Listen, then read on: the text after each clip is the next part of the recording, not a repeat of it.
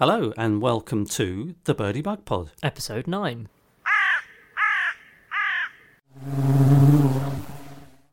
It feels like it's been a while. It has been a while, to be fair, so we should probably have a little explanation of where we've been.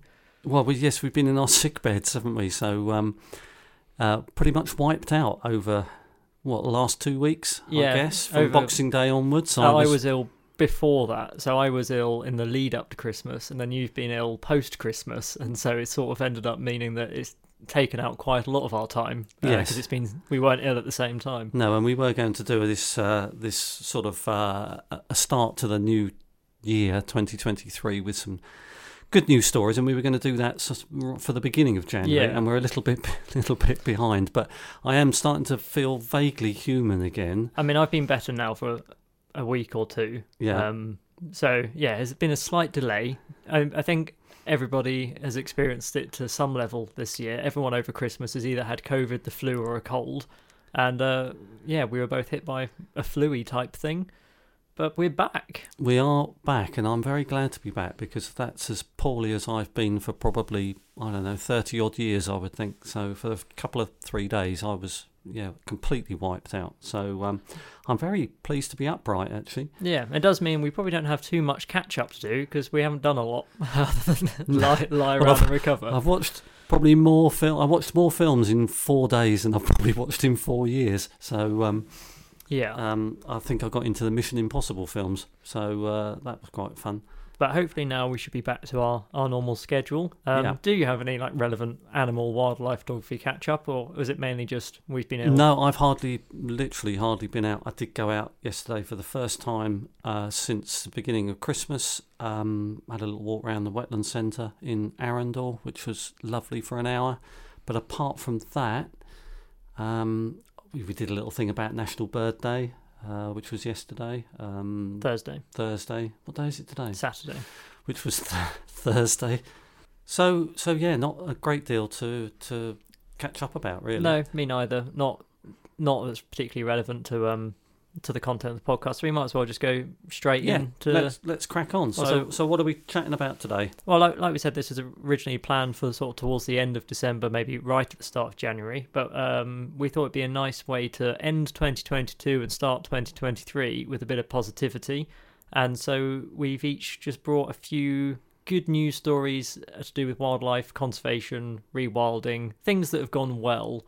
We often focus on maybe the stuff that we need to do, or maybe some of the stuff that needs fixing. But these are just some projects and some wildlife stories that are just overly positive, where things have been good. Yeah, and there are some really good things, and it's a good thing to talk about all the positive stuff that's going on in the background, because actually, this last couple of years, it's just all been doom and despair, hasn't it? So I think one of the biggest things for me has been the COP15, which obviously was quite recent recent, and 200 countries. It's a landmark agreement between 200 countries to try and halt and reverse loss of biodiversity by 2030. And there's a huge raft of things that they're going to try and implement, from reducing pesticides, protecting wetland areas, nature reserves, green spaces, blue spaces.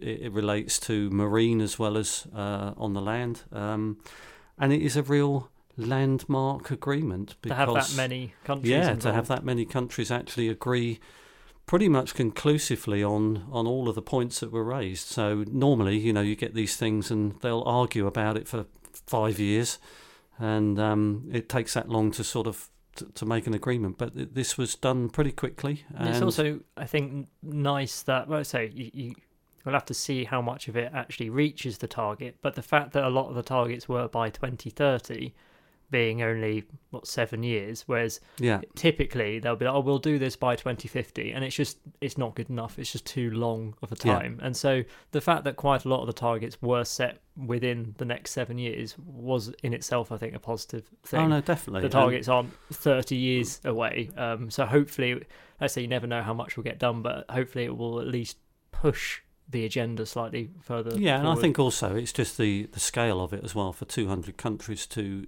actually make that international agreement, I think is a landmark thing to happen. And let's hope. I mean, we talk about hope, don't we? And we know from past experience that governments promise a lot and deliver very little. So all we can do is keep an eye on it. Some of the places that are obviously monitoring that really closely are the RSPB, the WWT as well. Wildlife and Countryside Link are also very good. They have all come out and said what a fantastic thing this is. However, it has to happen, and they're going to monitor that quite closely, and they're working. They're instrumental in working with these governments to try and make sure that it does. So, but for now, at least people are talking about it. But people are so talking we'll take about that as a it, little win. And the fact that 200 nations have gone, actually, we really need to protect our wild spaces and our green spaces and our wildlife. That in itself is something to be really positive about. Yeah. And I was really positive about that. Yeah, lots of good stuff. So that's on good social stuff. Media. So I mean, that's probably our only politically relevant positive news. The rest are a little bit more species specific, but it's a nice one to start with. Yeah. Do you want to kick off on something positive then? Yeah, I was going to kick off on a slightly more niche one, because I think some of the ones that we'll talk about, people would have heard in the news, or if people watch Spring Watch, Autumn Watch, they get mentioned, whereas this is a little bit more niche, but it's about the large blue butterfly. Oh, okay. Which is actually one of Europe's most or rarest species of insect, or most endangered is what I was going to say, one of the most endangered insects in Europe. It was declared extinct in the UK in 1979. Right. It was then reintroduced through like the caterpillars and stuff in 1983 after a real push from conservationists. Because it's such a rare species across Europe, there was a real push to get a population back in the UK. And this year has been the highest breeding level for 150 years of large blue butterflies. It means that it's an absolute globally significant population that we're housing now in the UK. There's been 12 new sites created sort of in mid-Somerset to an area called the Cotswold Hills, and it's been essentially they've created meadows with the flowers that they like and trying to keep. So this has been done specifically for the butterflies. I mean, these meadows and these habitats benefit the whole ecosystem. Yeah. Just because it's great for this species, they're also great for all the other insects, and as we've said before, if it's good for insects, it's good for the birds and stuff like that. But it was a specific push for the large blue butterfly. I said the news story was that it was breeding at the highest level for 150 years, because it's not just rare in our country but across all of Europe. It's now a globally significant population. They've really suffered with recent droughts, and there was a concern because we had a big drought this year that maybe it would undo some of this work that's been done, but they've actually had a really good year. But yeah, it's good to see that the insects, or at least an insect that's historically done quite badly, has had a really good year despite our weird weather. We've had droughts, we've had floods. Yes, because that's actually had quite a significant effect, hasn't it? The drought, particularly in the summer, has had a big effect on flora, fauna, trees, all sorts of nature. Yeah, and because there's been such a push over the last few years to build these sites and these habitats, there was a concern that they wouldn't do so well given the weather. But no, breeding at the highest level for 150 years. Large blue has had a good year. That is a good news story. Okay, well I'll go on to one that's probably close to my heart, because we've done a whole podcast about them. No, this is something else actually. Okay. This is a bird actually that I really, really not only want to see but want to hear. Oh, it's bittern. Booming bitterns, the UK's loudest bird actually.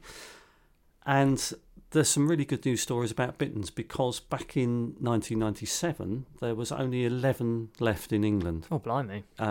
In the whole of the country. And so the RSPB and other organisations went on a huge push for habitat recreation, reed beds, water areas. WWT were involved in this as well. And since then, since 2006 actually, numbers have increased year on year. And 2022 was record numbers of bitterns recorded. Oh, that's brilliant.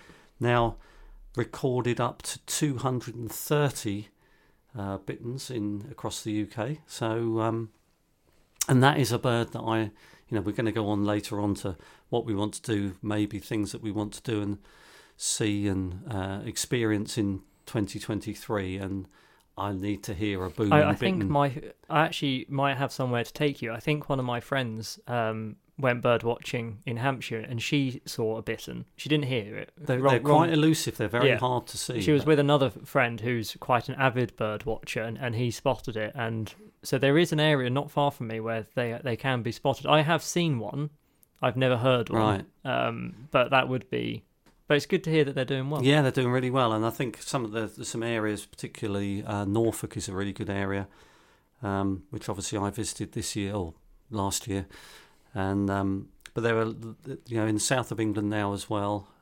They're doing really well. Yeah, that is a positive that's a good news story. Yeah. So what else you got? This is one that people probably would have heard of. I'm pretty sure, if I remember correctly, it was mentioned in Autumn Watch, I think. But it's the bison.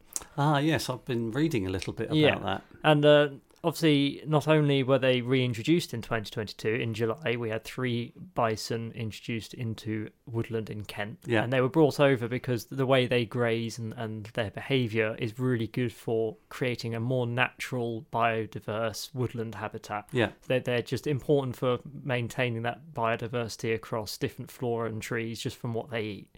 And it was a way to try and almost like rewild this area and get a species back into the country. I did actually see a job to be the bison ranger, but sadly I don't have any experience handling large mammals. So it's actually a job, a bison ranger in the UK. You had to have experience, whether it been like working in a zoo with large mammals or something like that. And sadly, I couldn't apply. So not only is that project going relatively well, but when they were introduced, it wasn't known that the female was pregnant. And so she then gave birth in, I think it was early September, and apparently they're quite well known for hiding their calves, between them and trying to keep it safe, keep it, I guess, in a big herd in the middle. And it wasn't discovered until the 9th of September. That's the first bison to be born in the UK. That's for incredible. A huge amount of time. And so not only is that project going quite well, and we've got bison roaming in Kent, but a little baby was born. Well, thousands of years I've got here that bison were in the UK thousands of years ago, but haven't been, for a long time. So the fact that not only were they reintroduced, but we then have the first one born for thousands of years, it's just an uplifting story. And I'm pretty sure the reason why I remember it from Autumn Watch is they showed a little clip of the baby bison and the calf running up and down, and it's just incredible to see that sort of animal back in the UK. And there's quite a few stories like that, isn't there, about the reintroduction of various species that used to roam the countryside in this country and now don't. Yeah, and it's obviously often beavers is one, and we've talked about beaver reintroduction in previous podcasts, but the beavers have been particularly successful reintroduction. And it is one of those things where, because the ecosystems and habitats and all the other wildlife would have spent thousands of years with bison and beavers and lynx and wolves, and they've all evolved together, which is one of the reasons why the habitats would have taken on the formations they did with the behaviours of the animals that were there. So when we talk about rewilding, it makes sense to bring them back. They've shaped the habitats for so long that bringing them back is a great way to get those habitats back to a more wild setting, because they literally have their niches. They graze what needs to be grazed for other animals to flourish, and so that they're like a missing piece of the puzzle when it comes to rewilding. So I love seeing them come back. And there are lots of success stories like that, and beavers obviously is one in particular. And there was a project that started in East Devon, I think it is, on the River Otter, funnily enough. It's called the River Otter. And they think that the very first beaver that appeared on the River Otter was actually not a registered no, they were basically release. Smuggled in. Well, it was either an escapee. I think it was smuggled. And DEFRA wanted to capture it and put it back into captivity. I think and the local community apparently wanted it to stay. So they then started a project, a 5-year trial on the River Otter. And that was back in 2014, I believe. Because I think it was technically in an enclosed space. Yeah. So the only way they got around the legality of not releasing a species was it was wild, but there was across a huge amount of land, I guess, fencing. So they were technically not wild. Yeah, which so is they why did this 5-year trial, and then in 2015 the first baby beavers were born and were filmed, and then by 2018 they were starting to expand the area that they were operating in, and then 2020 the Devon Wildlife Trust released the River Otter report, and that demonstrated that the reintroductions of the beavers on the river had improved the water quality, reduced the flood risk, and had actually benefited all the other wildlife such as the otters. The otters were thriving because the water quality had improved. There were more fish in the rivers, there was etc. etc. Yeah, I think we spoke... And it was a real considered report that they did. So now, obviously, they're staying. Yeah, and I think we spoke in the Dispelling Wildlife Myths episode about people think beavers damming up a river must be bad for fish populations because the fish then can't move up and down the river. But all the research suggests that they're actually brilliant for the fish populations. And again, as with the bison, those fish would have evolved for a long time with beavers modifying the ecosystem way before we removed them. And so they work very well together. And so it's not too surprising that all the other wildlife, and I think we've banged on about how great beavers are for the whole ecosystem, but it's just nice when there's an actual report. Yes, and with there stats since that trial, there's been so many other sites in the UK now. There's one, the Ham Fen Beaver Project in Kent. There's one in London, I think. Cornwall. First time beavers in London for 400 years, and they're doing really well in Enfield, I think that is. And they are, I can't remember whether it was 2022 or 2021, but they got official legal protection. Yes, as in they are now registered officially as a protected species rather than an invasive release. They are now breeding on Exmoor. Yeah. And Nottinghamshire, Essex, Sussex on the Knepp Estate, which we've talked about the Knepp Estate before. They've got beavers on there, and in Cheshire. So.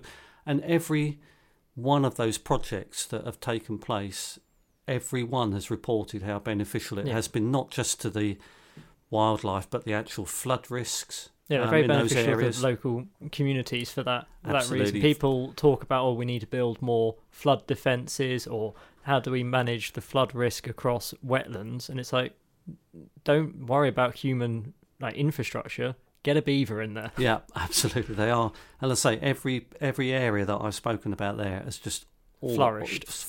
It's incredible. Ecosystem engineers.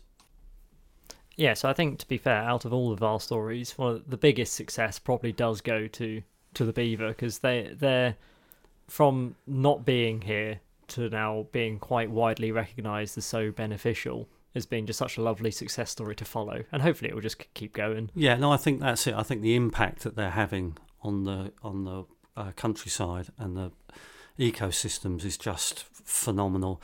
And if you haven't read about those projects and the effect that beavers can have, the beneficial effects that beavers can have on the environment, then I really do recommend. There's some really good little videos as well of beaver activity. Yeah, and if you all right, we're a bit nerdy, but hey. And as a goal for 2023, if you can go and see one, they are just awesome creatures. Well, I'd like to go up to I'm going to go up to the Knepp Estate, because that's only about 25 minutes away from me. So I'm going to go and see if I can spot some beavers up there. I will report back. Because we mentioned before, I'd only ever seen them in France, but they are quite a sight. They're much bigger than you'd think, and they are just brilliant looking creatures. Yeah, absolutely amazing. Most of my other stories are sort of slightly smaller ones. I think you've got one other slightly bigger one, if you wanted to go ahead with curlews. Yeah, the curlews. And again, we did a whole podcast about Call of the Curlew, and we're well known for loving them, and how endangered they are. They are the highest profile red listed bird in the UK at the moment, in fact, and globally actually. So, and we did a whole podcast about curlews because we love them. And there are some massive efforts going on to try and help the curlews. And we talked about habitat regeneration, and that what they need wetland areas of farmland and protection while they're nesting. And all of those things. And those things are happening on a small scale, but they're also doing things called head starting. And head starting is one of the areas that curlews are nesting on quite a lot, funnily enough, is airfields, because there's relatively small amount of predators across airfields. So what's been happening recently is the RSPB and other organisations have been collecting a certain amount of eggs from airfields, curlew eggs, and then they take them away, they incubate them, and then they're reintroducing them into various areas, and this is called head starting. So when the hatched chicks are old enough to fledge and to look after themselves, they then get reintroduced into various areas. And one of the areas close to my heart, and now yours because I took you there a year or so ago, is Dartmoor. Yes. So they've been head starting curlews because the population of curlews in Dartmoor has absolutely plummeted.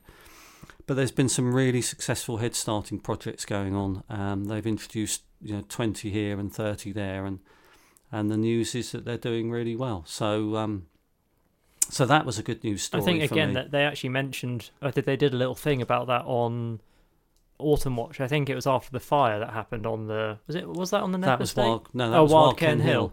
And it impacted a load of populations, and they were doing the head starting where they were rearing the chicks and introducing them. And I think that the studies or the research was showing that those reintroduced chicks were integrating very well. Yes. There was always the worry that they wouldn't perform quite as well as the colony that reared their own chicks, but the ones being hand reared by humans and then introduced were actually integrating, breeding, forming social group stuff really, really well. And it was a nice positive thing to know that method works. Yes, in fact, Wild Ken Hill is one of the areas they have been head starting, and funnily enough, South Downs as well. Oh, okay. They've been doing it on the South Downs. So it's nice to know that that's working, especially on Dartmoor. So that's working, and any positive news about the curlew is good for us, and so I love reading about stuff like that. So that was a good thing. That made me happy. Go on. I was going to say, I've got a couple of little fishy ones. Oh, go on. On the fishy ones, yeah. Which I actually ended up researching. All mine are sort of birds and things. So. Well, I ended up doing this research for a Positive News Instagram post for the Rivers Trust, and so I thought I'd bring it over here as well. One was, I don't know if you've heard about eDNA or environmental DNA. It's a very clever tool. No, I haven't. Where essentially, where we exist, we shed skin and things like that, which is DNA, and it's harder to do in a non-aquatic environment. But in an aquatic environment, water, you can take a big sample of water, do essentially tests for DNA in it, and then you can track what animals have passed through there. Okay. So it's a way of finding out what species are in an area without actually seeing them. And there are some complications with it at times, but in general it's quite reliable, and you'll see all sorts of studies out in deep ocean where they'll just drag a big net, collect a lot of that has like a tube at the end, collects a load of water and stuff. You run it through an eDNA barcoding system essentially, and you can be like, oh, okay, so we've got whale sharks, we've got X, Y, and Z. Anyway, they were doing it in the waterways in Bristol, and they found that it actually has quite a high percentage of rare aquatic animals drifting through the Bristol waterways, including things like the European eel, the Atlantic mackerel, as well as salmon and plaice. That's interesting. All of which are fish that aren't spotted too often, and have been struggling with water quality, habitat loss, all the normal stuff. And so it was reassuring, or a good sign for the health of the waterway, that some of these animals are actually using them and are actually present in there. So that was cool. That news story came out quite recently. And then on a similar note, this going up into Manchester, but brown trout have been spotted for the first time since the Industrial Revolution in the River Irk. So that must mean that the water quality is improving. Yeah, and I think the other river, I should know this really, the other river up there is the River Irwell, don't know how you say it, but it tends to be a slightly cleaner river. Yeah. And it's not often, or it's been a long time since they've seen fish moving from one into the Irk. And so the fact that we're now seeing, or they've spotted brown trout, is just a good sign that the water quality, the habitat must be getting better. So has there been conscious efforts to be improving that water quality? Yeah. I guess there's been projects that have I mean, there's projects all over the country Yeah. trying to improve the water quality in all of our waterways. Yeah. And I can do a little plug, obviously, for like the Mersey River Trust, and people like that are out there. The local rivers trusts, along with other groups as well, are out there trying to improve the habitats and the water quality in all of our rivers across the UK and Ireland. Just get a beaver. And so yeah, I guess that one probably is in the jurisdiction for the Mersey Rivers Trust. But yeah, it was just a good sign that brown trout are being spotted. So in the river that has since the Industrial Revolution, really struggled health-wise. So it must be a sign that the habitat is improving. Otherwise, That's they wouldn't be in there. So nice, positive fish stories. Yeah, well. I like that. Because again, you know, I can go back. Most of mine are birdie tales. So you know, I'm passionate about white-tailed eagles. And again, I mentioned the fact that I'd seen this white-tailed eagle in Arundel. But what it turns out now is it seems that a pair of them now have settled in the Arran district, and they're being seen in various places. But there's an RSPB site called Pulborough Brooks, which again is quite close to where I live here, and people are posting on Instagram white-tailed eagles fishing at Pulborough Brooks, which is an incredible thing to see. So we didn't need to go to Scotland. Yes, we did. We still needed to go to Scotland.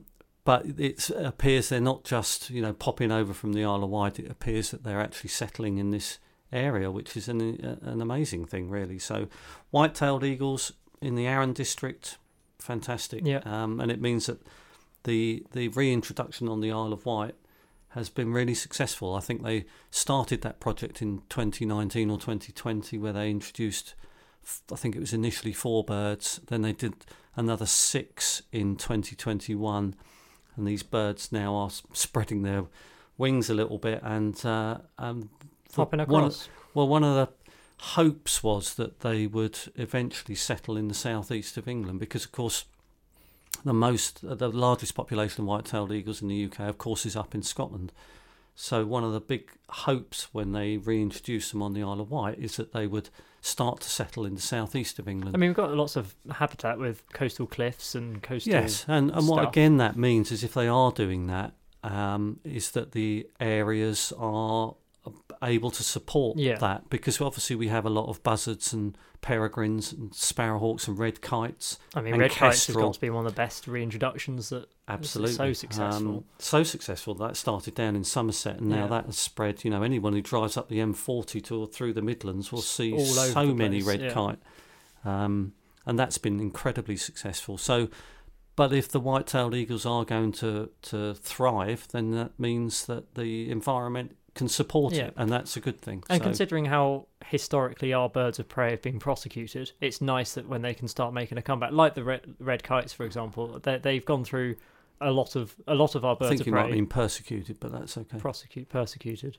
Yeah, probably. But that's fine. No, they went through the court system as well. Yeah, they probably did, speeding tickets and all sorts. No, I like prosecuted. Yeah, they've been prosecuted. Yeah. It's nice to see them coming back, and so we've done it with the red kites, and like I say, they are top of the food chain creatures, which means that the ecosystem below them has to be healthy if we want them to survive. No, absolutely. So that's a good news story for me, particularly it being so local and such an amazing experience seeing a bird like that, you know, fly over the top. Almost seems out of place, doesn't it? Just the scale. It really does, you know. So that's a really good news story. I got a few others from around the world. Oh, okay. Just little snippets. Little global ones. Unless you've got one that you want to do a little bit more on. No, I've got a few little snippets in here, which are quite good. For example, it is very close to being agreed that commercial whaling will end in Iceland. I did see that story. Yeah, I saw it. I think the Natural History Museum did an article on it. Yes, they did. Yeah. In fact, I've got quite a few nice facts from the Natural History Museum website. Tigers are going from strength to strength in India. As the expansion of their protected areas continues to grow, there's been a really big increase in their population, which is a fantastic good news story, because rarely see good news. You know, we've probably over the last 20 or 30 years, you hear virtually every other week that tiger population, tiger's going to be extinct by 2030. They're sort of always clumped together with like the rhino and all these large animals that have just gone down and down and down. What else have I got here? There's a massive national forest in Alaska called Tongass National Forest. Was that Alaska? In Alaska. And it's, I mean, I wanted to put this one in because we, as Brits, this is going to sound a bit wrong, but as Brits, we always think of the US as being a country that probably doesn't think so much. I mean, certainly when Donald Trump was president, doesn't give enough attention to, let's say, conservation and our green spaces and our forests and all of that stuff. Although we are sitting here in what is known as one of the most nature-depleted countries in the world. That is true. So our government is exactly that is a very good point. But anyway, they've now granted full protection status to this national forest, which had been pretty much devastated by commercial logging. And it's one of the most important national forests in the whole of America. In fact, it holds 44% of the carbon stored in the whole of the US national forest system is stored in this. That's a huge amount then. It's a huge amount, and the US has now granted it full protection status. That is a good news story. And actually, it's hugely significant for biodiversity because they say it's got the largest concentration of black bears in the world, and all sorts of very rare flora, fauna, trees, massive biodiverse area, which had just been being devastated by commercial logging. Now at last the US government has made it full protection area. So that's a really good news story. I mean, even if you take those three, if we lived in a world where Iceland wasn't whaling, the tigers' populations were flourishing, and one of the largest, most important national forests in America is protected, those three things together are incredible. Yeah, so those are a few little stories. I could talk about 3 UK universities have banned fossil fuel companies from recruiting on their campuses. Yeah, I did see that one as well. Which I thought was a very good thing. There's been quite a big push from universities in general to become greener slash more ethical in funding and that sort of stuff. So that was a really cool thing. That's a really good thing. And apparently Lloyds Bank have announced it will not finance any new oil and gas fields. Which is funny because I've literally just left Lloyds because they're one of the biggest financiers of fossil fuels. They've announced recently they will not finance any new I left oil them. fields. You can actually go to a website called, I can't remember whether it's green.bank or bank.green, one of those two, and you can type in your UK bank and it will tell you how green / ethical they are. And Lloyds were in the top 5 for the worst, the being Lloyds, HSBC, Barclays, the real big ones are so bad at funding awful industry. Do you think they're listening to us? I hope so. I did email them. I emailed them to say, because that website asks you to pick a more ethical bank and explain why you've left. I didn't have enough money for them to be funding anything with. Maybe they could fill up their tank of fuel in their car with my money. They're not really funding any big industry. But the point being, they do use their customers' money for awful financial investments. Yeah. And so I did leave, and then I left, and about a week later saw that they wouldn't fund any new ones. Anyway, we're in danger of getting political, and we don't get political on this podcast. So we will. That is, again, it's still. But it's all good news. It is still good news, and even the fact that someone like Lloyd is making that sort of statement shows the pressure that's being put on them to change. And so even that sort of thing I take as quite a big win, because it takes a lot to make a big company change their ways. Well, it's all about money, isn't it? That's the problem. So to see something like that happen just shows the pressure from public and campaigners and stuff for these changes to happen. So you have to take it as a win. You definitely have to take it as a win. And I think as we go on more and more now, this awareness of what we're doing to our planet is becoming more and more talked about, and it's not just the eco activists that are doing this. I think it's coming down to ground level, normal people realizing not only the importance, and we talked about this from a mental health and from a feel good perspective. It's not just that our green spaces and blue spaces and is that rain? That's rain. Oh, blimey. And being out in nature is so good for everyone. I think people are beginning to actually really appreciate that and realise that it is worthwhile protecting it and doing and talking about it. And I think all the time people are talking about it, and I don't mean, going and throwing cans of paint over motorways and all of that stuff. But okay, that has a place maybe. But I just think as I get older, the awareness now of all of these, the importance of these places is becoming so much more talked about, and I think that's a fantastic thing. Yeah, and like I've said, I'll say again, as soon as you start seeing big companies, corporations, big industries, even if they don't really want to, but having to change their ways, otherwise they'll lose funding or customers or whatever, just shows the impact that these conversations are having. It's very easy to get little local companies to go green, but to try and get multi-billion-dollar companies to be like, fine, we're not funding our biggest money maker because they're not ethical or they're not green. it takes a lot of campaigning and a lot of pressure. So when it happens, you have to sort of celebrate it. Yes, you do. And I've been reading all sorts. I mean, I'm a member of WWT and RSPB, but WWT, been reading lots about projects that they're doing, not only in the countryside, but in urban areas as well, where they're trying to create what we call blue spaces, waterways, repurposing old canals and rivers and waterways to make wetland areas and biodiverse areas, and actually that can work in an urban area as well, and just how fantastic the impact of doing that is. And there's 4 or 5 projects going on around the country at the moment, and not just on nature. Again, I'm going to plug my own content here for the Rivers Trust. But for example, there's been a lot of studies towards the end of 2022. I think, like we've said before, being out in nature, green spaces in particular, like historically, have been linked to improved mental well-being, mental health. But more and more studies are starting to differentiate green and blue spaces and the actual positive mental impact it can have to spend time around rivers, canals, the sea. And the fact that these studies were even showing that after you'd visited one and then left, the benefit is long lasting.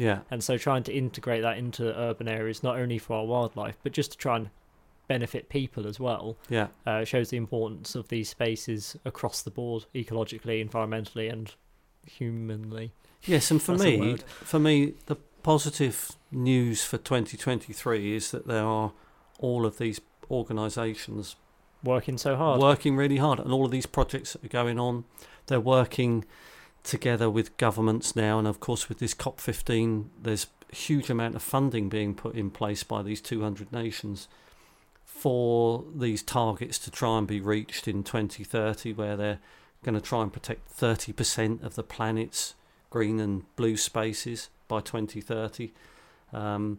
So my good news, positive 2023 is, in fact, I'm reading more and more about these things, and I'm sure we'll continue to bring it up in the podcast as we've always done. At the end of each episode, we try and highlight something good, and it's just all this stuff going on in the background. There are positive things, and it's nice to do it at the end of the year. It's like a roundup of the fact that lots of bad stuff happened in 2022, but lots of good stuff happened as well, and you have to take those with the negatives. And that kind of leads us on now to what we want to do with our little podcast for this year then, I guess. Have you got little aims and goals for things that we're going to chat about, things that you want to do so we can chat about? I think as far as topics, I quite like what we're doing at the moment, taking a variety of species-specific information, whether it's something like the beavers, where we're trying to dispel myths, or just highlighting a species that needs protection.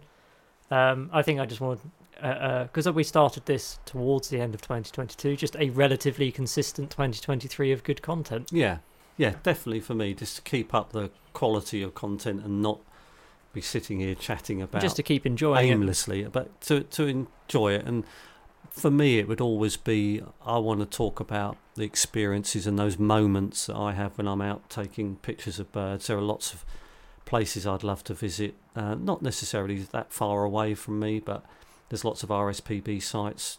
One down in Dorset I really want to go to. There's a WWT site in Somerset called Steart Marshes that I really want to go to. Maybe my goal for 2023 should be to come with more wildlife relevant catch-up material, because it does typically end up being you rather than me. So yeah, well, maybe I've got a little bit more time to get out and about than you, I don't know. But so my goals really are to keep learning. I want to keep learning as much as I can through 2023 about birds and their behaviour and their migration patterns. We've got the BTO research stuff coming through now, haven't you? Yeah, definitely. And so that I can learn more about what birds I'll see at various times of the year and where. I have a mission to go to some different places, as I've said, and I want to chat more about those moments and how it makes me feel, because my happy place is out in nature, watching birds, not just birds, but all the other wildlife that surround the birds while I'm out and about. I think mine would also need to be, not for the podcast, but for the Bug in the Lens Insta, is do a better job of building a backlog for winter, because my posts have been sparse since the insects have disappeared, and especially now that you finish work and it's dark. So I lose the ability to go for after work photography sessions, is to be so productive with my photography in summer that I've got enough photos to actually post, because it's been quite sad to see the quantity drop off over winter. So Yes, I want to try and get I'm- out there a little bit more. I'm very lucky, obviously, because I have Winter birds. just different birds at different times of the year. So pretty much 12 months of the year, I can go out and find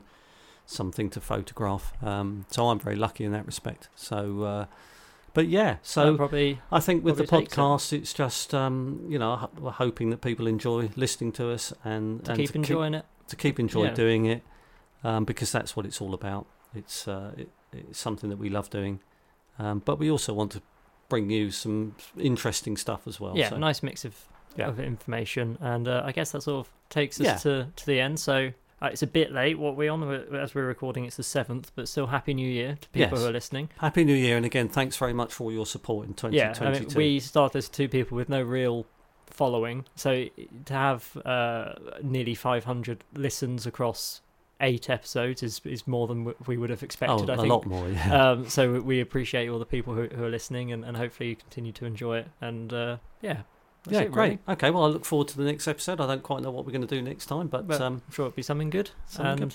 yeah, we'll catch you next time. Yeah. Thank you. Thanks for listening. Bye. Bye.